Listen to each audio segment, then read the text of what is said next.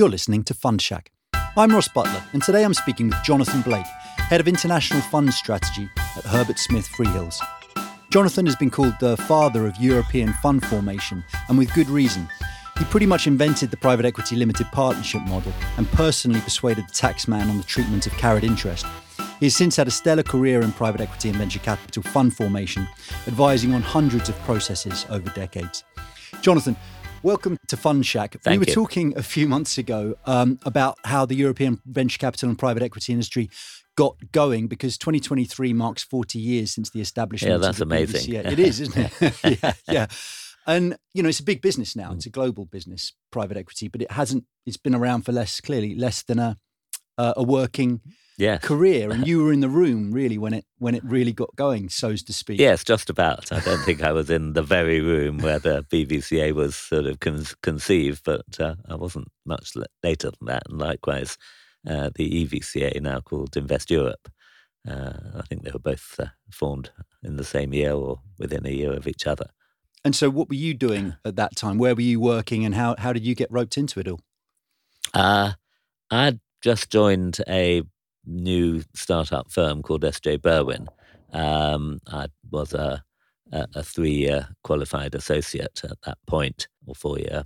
My then boss, Stanley Berwin, had sort of invited me in, and he had a number of friends who were in the vanguard of the private equity, then called, the whole industry was called venture capital. And it just happened by coincidence that, at the time I was involved in sort of mega mergers, takeovers, investment bankers and all sorts of things. He invited me to dinner one day, and I thought, wow, my boss has invited me to dinner. I was in my late 20s. With my wife. But about an hour before I was due to leave the office to go there, his secretary popped in and said, "You do know you're going to have to talk about the business startup scheme, later to be renamed the business expansion scheme, to a management team and their financial advisors at this dinner."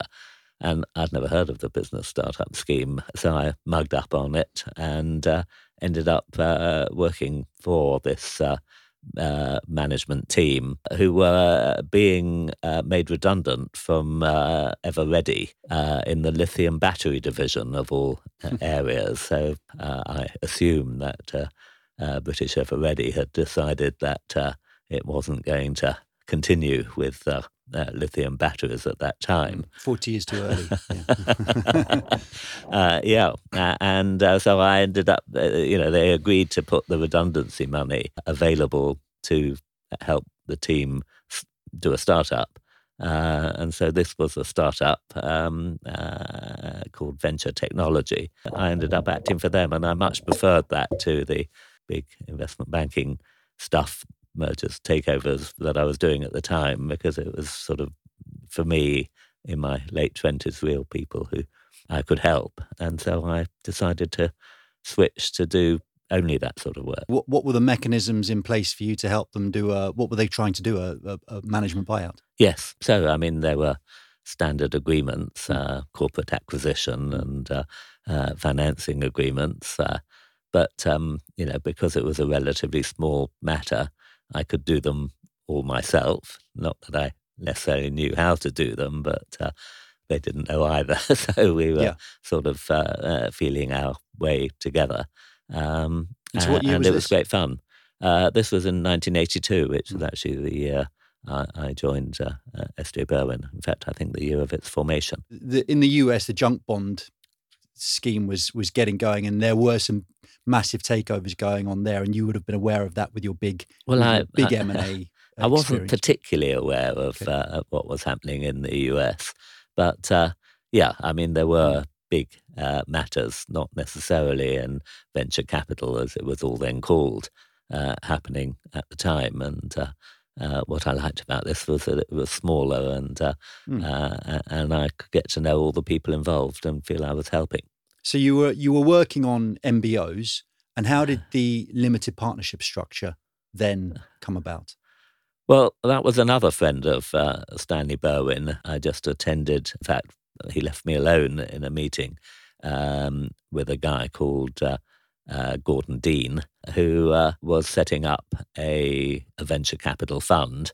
And he had a list of requirements that he wanted it to meet, which I didn't know at the time because I didn't know anything about venture capital funds, were unusual. The first one of which was it had to be onshore UK. And at that time, to avoid the double charge to capital gains tax, the natural structure would be a company. If investors invest in a company and the company then buys another company, the target business, the only way of getting the money out is through two layers, and you end up with two layers of tax, or at least an additional layer of tax. It was felt right that one shouldn't be subject to that. It shouldn't be any worse than investing in the companies directly. He said he wanted that. He wanted a tax-efficient carried interest, efficient management charges, a whole easy to operate, a whole list of requirements. I didn't have a clue. Presumably nobody did, because no one had come up with that for the UK before. That's right, yes. As far as I know, they hadn't been used. As far as I knew at the time, they might not have been used anywhere. Anyway, I was sitting and talking to this guy, and Stanley Bowen popped his head round the door. And I said, well, look, here's your friend, and he wants to do a venture capital fund. And Stanley gave him all the requirements. And Stanley said, why don't you use a limited partnership? And he left the room. And I'd never heard of a limited partnership. I mean, they were sort of a footnote in the textbooks at university, and nobody ever focused on them. I thought it was a stupid idea, but I didn't dare question him. So I instead spent weeks sort of trying to understand what a limited partnership was, configuring it to a venture capital fund, trying to understand how. I didn't know what a carried interest was, but trying to understand the carried interest, and again trying to work out how to make that efficient. It wasn't very difficult because the underlying profits were capital gains, and all I had to do was make sure that the structure in between didn't change the nature of those profits from capital gain to some sort of income. But the limited partnership, being sort of tax transparent, sort of achieved that very naturally. Can you remember what terms you used in that? Like, so everyone these days knows about the 2 and 20 and yeah. In those days, I think it might have been 2.5 and 20 for a standard. This, right, but roughly the same kind of model. Yeah. Oh, they're very, very similar to what they are now. I mean, at this particular fund was £2 million. I think Apax had, which was then called Alan Patrickoff Associates, had just closed a fund for £10 million. So, the whole industry was much, much smaller than what it was now. And 2.5% was thought to be necessary. Yeah. And you had to submit a budget to your investors to show that it was justified. Do you remember who came up with that? Or was that part of the limited partnership structure in the textbooks, the fee level and the carry level? No, not at all. I mean, limited partnerships in the textbooks were sort of used for farming. Right. They hadn't been used for investment structures. Indeed, one of the first questions was whether making investments in parallel through a limited partnership, whether that was a business at all, because there were dicta in some cases that said mere co-investment is not enough. And so we had to sort of work out, is this a mere co-investment or is there a business going on here? And we sort of decided the latter, but, who were we to decide? So we submitted, having sort of worked out a structure. I say we, but really it was me. We submitted it to leading counsel, who's experienced in arguing tax cases in the courts, and they could give a sort of idea of what if it ever came to it, they thought the courts might decide. He blessed it, and so armed with an opinion from leading counsel, we used it for the first time. When did the tax issue come to a head? When did you have to actually engage with policymakers and prove the case? Well, not long after, the government had got in touch with the BVCA, the Department of Trade and Industry, and the Inland Revenue, both as then called, got in touch with the BVCA, and they sort of said, well, look, we like what you're doing. We're proud of this emerging industry. We're not necessarily keen on your doing it through offshore structures, although, they did make it clear that they understood that the double charge to capital gains tax was not a fair outcome of using an onshore structure. There was a sort of terminology that was used about trying to avoid a technical knockout. In this terminology, avoiding a technical knockout was not tax avoidance. It was something that was fair to do, and the revenue accepted that was fair. By the time we had were invited to discuss this in front of the Treasury, the then Financial Secretary to the Treasury, Norman Lamont, who then went on to become Chancellor, I went there with the BVCA, and we talked it all through, and we discussed whether it was a business in the first case, and because otherwise it couldn't be a partnership. And they actually had different ideas of how it should be structured, but I think we all agreed that a limited partnership would be better than other structures. So who's in the room at this time? Norman Lamont, people from the Inland Revenue, me, and the then chairman of the BVCA, who was John Nash, who now Lord Nash. And that was the point that the limited partnership really became the legitimate format for venture capital investment in the UK. Yes, but not before me getting sort of grilled as to whether the tax outcome for the carried interest was fair or not. And so, the revenue said, well, look, if captains of British industry are paying tax on their income, income tax on their income, why shouldn't venture capitalists? And I said, because it isn't income, it's capital gain being channeled through a limited partnership. And so we were sort of going to and fro on this question, which, as you know, remains a hot issue until today. At one point I sort of took my courage into my hands and said, look, if you're not going to agree this, I would imagine that people will go on using offshore structures. Why wouldn't they? Because you can achieve a capital gain quite easily using an offshore structure. And so again, Mr.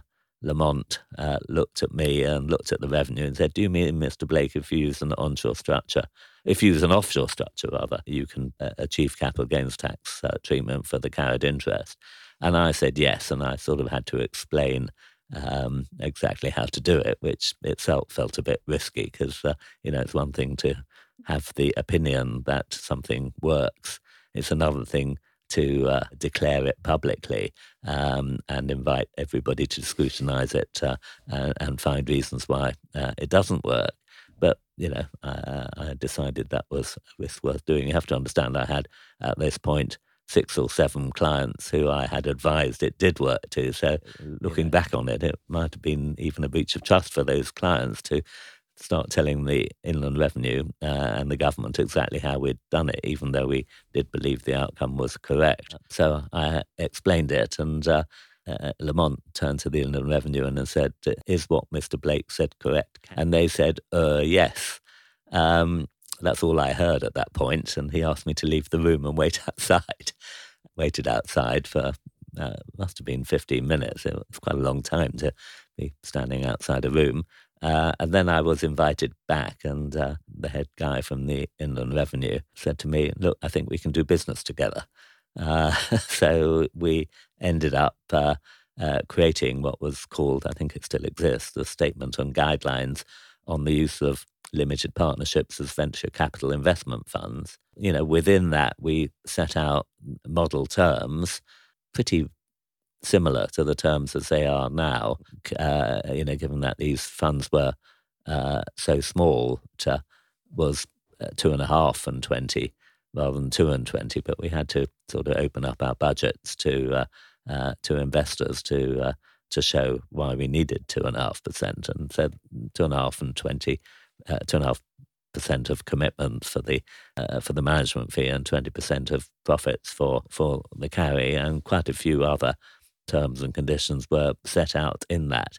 I'm told now, I didn't know it at the time, Tony Lorenz, Ronald Cohen, some of the titans of the venture capital industry and John Nash were telling me what the standard terms and conditions were, and I put them down. Now, I'm told that until then, they weren't as standard as I was led to believe they were, but that after that, because they were in a document blessed by the Inland Revenue, and some people felt that unless you followed everything precisely, I don't think that was the case, because we were setting out, and we all agreed that we were just setting out what we believed the law was, not trying to change the law, because you need a statute to do that.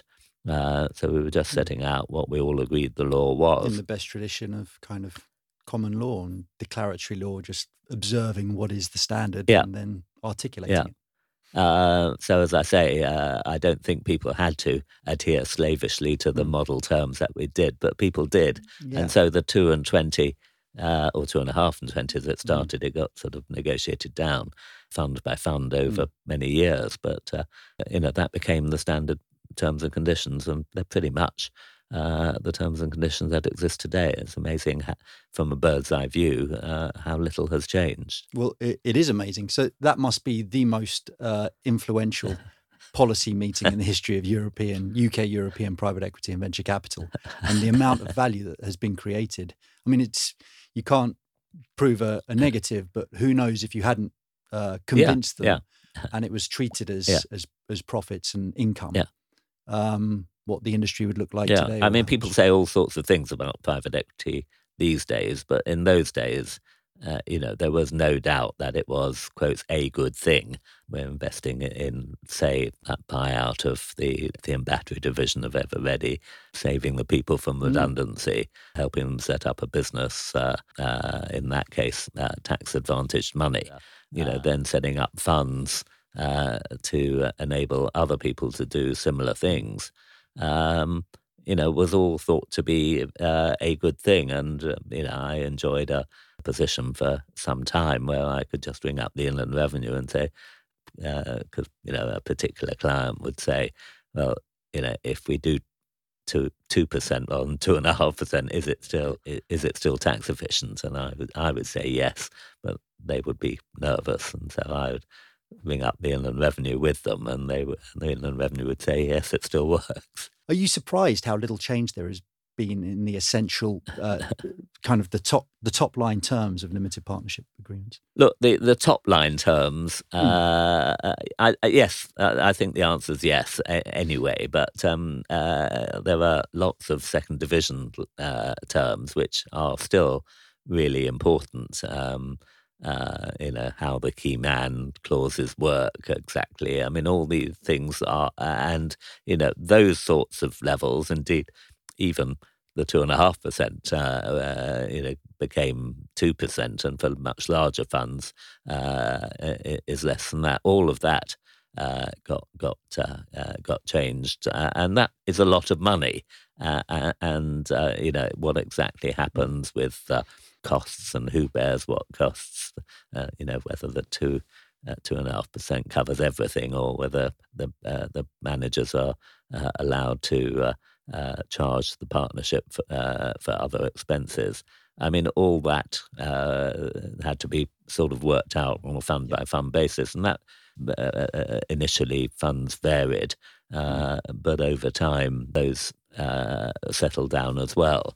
Indeed, there was a time, I remember, when a chairman of the BVCA wanted to standardise all the terms. And he said, "Oh, well, Jonathan Blake will never agree to that because he wants to, charge full fees on every occasion, not work with the stand." But it wasn't me who was objecting. Actually, it was the fund managers immediately told this guy because they want flexibility. Because they want flexibility. They didn't think all funds should be the same. Larger fund, a smaller fund. There's a negotiating. But position. there does seem to be some level of market standard which must give either managers or investors comfort. I mean, there must be a reason that's been so little. If you compare private equity with, say, investment banking or trading or investment bank risk management, how much innovation there's been there in the last 40 years. Tinkering with the second layer of economic terms in an LPA seems relatively conservative, to put it mildly. Although, as you say, I mean, maybe these technical definitions have a disproportionate effect. So what is the 2% management fee based on, invested capital or whatever? I don't know. Presumably that kind of thing can make a big difference. Yes. Well, the difference between invested capital and committed capital is huge. The standard is committed capital, not invested capital. But obviously, if managers are investing deal by deal, then you can only do it on committed capital because there isn't a fund. And do you know how things have gone across the Atlantic? So obviously, they use limited partnership funds on similar terms as well. Do you know the evolution story there and how they may have influenced each other? I don't. I do know that at the time I didn't know that limited partnerships were being used in the United States, and so all of this was being done in ignorance of what was being done on the other side of the Atlantic, which seems extraordinary now. But I thought we were breaking completely new ground, which is why actually the structure and the format of a limited partnership fund agreement in Europe is different to that in America. Indeed, it's why the carried interest in Europe is different to in America. In Europe, it's done on a fund as a whole basis, whereas in America, it's on a deal by deal, albeit with a true up if other deals later do badly. But that true up doesn't often happen. So it's very much thought to be on a deal by deal. You get 20% of the profit on each deal, subject to carried interest, subject to hurdles, etc. Yeah, and that's a function of the fact that they grew up historically rather separate. You only had telephones and fax machines, not the internet, and so you weren't hugely connected, and so they grew up historically differently. Yeah. And that stayed in place, which seems remarkable given financial innovation. Goes across borders, ideas go across borders, but that's proven very sticky. Yes, it has. You're right. It is remarkable how similar things are at a bird's eye view level. On the tax treatment question of carried interest, this has been at various points. It's been a very big political issue. Sometimes it dies down, but it never goes away. So you agreed this. Presumably, it was under a Thatcher government. Is that right? 82? Yes, definitely. Yeah. And it survived all of the other political colours all the way through. Well, it's extraordinary, actually. I mean, all this depends on the rate of capital gains tax being different to the rate of income tax. But up to now, who knows what will happen in the future?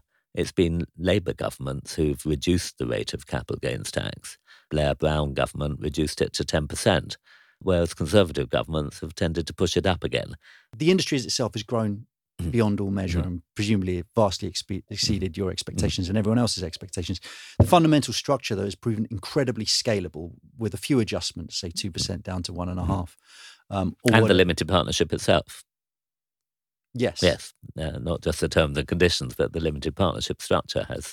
Because it was untested, and it's now become the absolute standard. Presumably that surprised you as well, the fact that it's so scalable. I mean, because the industry grew pretty quickly during the period between, let's say, 2002 to 2008. You must have been watching it during that period and thinking, well, now we're looking at £1 billion funds. Now we're looking at £10 billion funds. Now, and it still works, and there's no upper limit to that. Apart from maybe the top line economic terms, what are you seeing at the moment in terms of the big changes in the LPA? Broadly, it's rolling together the economic terms, the personal terms of the holders of carried interest, who are generally referred to as general partners, but they're not. It's normally a company that's general partner, but sometimes the individuals are called the general partner. So it contains their sort of terms of service.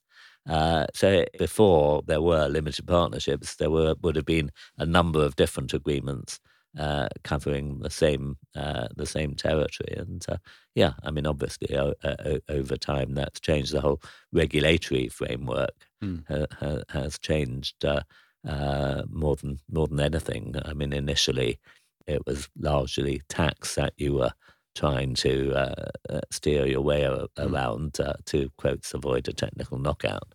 But nowadays, the complexity is very much around the regulatory structures. Right. So you've advised on hundreds of processes. And the strange thing about, I guess, private equity funds is, as opposed to, let's say, doing deals, is that they are still relatively rare for any individual house, even of a reasonable scale. It's a big event to go out and raise a fund. Well, it's a life or death event. It's a bet the company event. Yes, yeah. and they don't do it that often, and so that therefore. And some people fail. Right. That didn't used to happen, but nowadays there are some quite well-known managers who have not succeeded in raising a successor fund, because the fund has a 10-year life. Say, I mean, that's also variable, but the general idea is that it collects commitments, invests in a single set of investments over a 3 to 5 year investment period, and then in the rest of the term of the fund, it develops those companies. And you try to improve the companies. And then sell them, and all that has to happen in a 10-year period, and outcome then is you distribute the proceeds. So it's very much an in and out process. So the fund doesn't continue. When it sells its last investments, it's gone. So each house will raise a series of successor funds. Originally, they all just did buyouts or just did one thing. Nowadays there'll be a house will have different teams doing different funds under the same umbrella. Yeah. Things are slightly more complicated these days than in the old days, insofar as institutional investors often have their own specific requirements that require a side letter or a side agreement. Are they effectively like mini LPAs on a bilateral basis that connect in with the large one? They could be, but there is an umbrella term called a most favoured nation status. Investors will insist that they are the most favoured nation. There's nobody getting better terms than them. And if everybody insists that, you end up with a standard set of terms. But you can have layered most favoured nation, i.e., if you're going to invest 100 million into a fund, you might get better terms than somebody investing 1 million into a fund. They're more equal than the others, that kind of thing. Well, there's and you'd expect that, an economy of scale. I mean, often there isn't. Your day job, you're currently head of international funds at Herbert Smith. What does that actually involve? What's keeping you busy at the moment? I'm enjoying working within Herbert Smith Freehills to help advance private capital. It now tends to be called private capital because it's not just private equity, but private infrastructure, private real estate, private credit, debt, and indeed the venture capital, the high-risk ventures. Herbert Smith Freehills is a fantastic firm which has real depths of experience in a whole range of different areas: infrastructure, energy, renewable energy, private equity, innovation, tech. All of these really play to strength within Herbert Smith, which is a very large UK law firm. And initially, there weren't that many large UK law firms involved in venture capital. It tended to be the province of smaller. And it's really been over time that it has sort of grown upwards, and Herbert Smith Freehills has grown upwards with it. Part of my job is trying to help as the whole economy sort of has shifted to unquoted companies and investment committees being the where decisions of the future are being taken rather than corporate boards. Working with people at Herbert Smith to move the firm more and more in that direction is part of the challenge. I'm a big believer in private equity, venture capital, private markets. It takes me back all the way to the first investment that I did with that management team from Everready, and the sort of personal nature of it. It doesn't feel quite the same with a multi-million or multi-billion buyout, but essentially it is the same. And so I'm a big believer that it's a better way of doing business than quoted companies. I mean, the share of the cake that the private market represents is still a lot smaller than that of the public and listed markets. And, there are criticisms that particularly the press tend to levy against private markets. But I think it is demonstrable that the performance is often better. So, I think it'll just continue to be onwards and upwards. Yeah, I hope you're right. I hope you're right. I keep thinking of new questions to ask you, but we've got to bring this to a close eventually. So, Jonathan, thank you so much for sparing your time. Pleasure. You've been listening to the Fund Shack podcast. It's the private capital channel for alternative investment professionals. This podcast was designed and produced by Linear B Group, a leading content marketing agency focused on financial and professional services. Thanks for listening.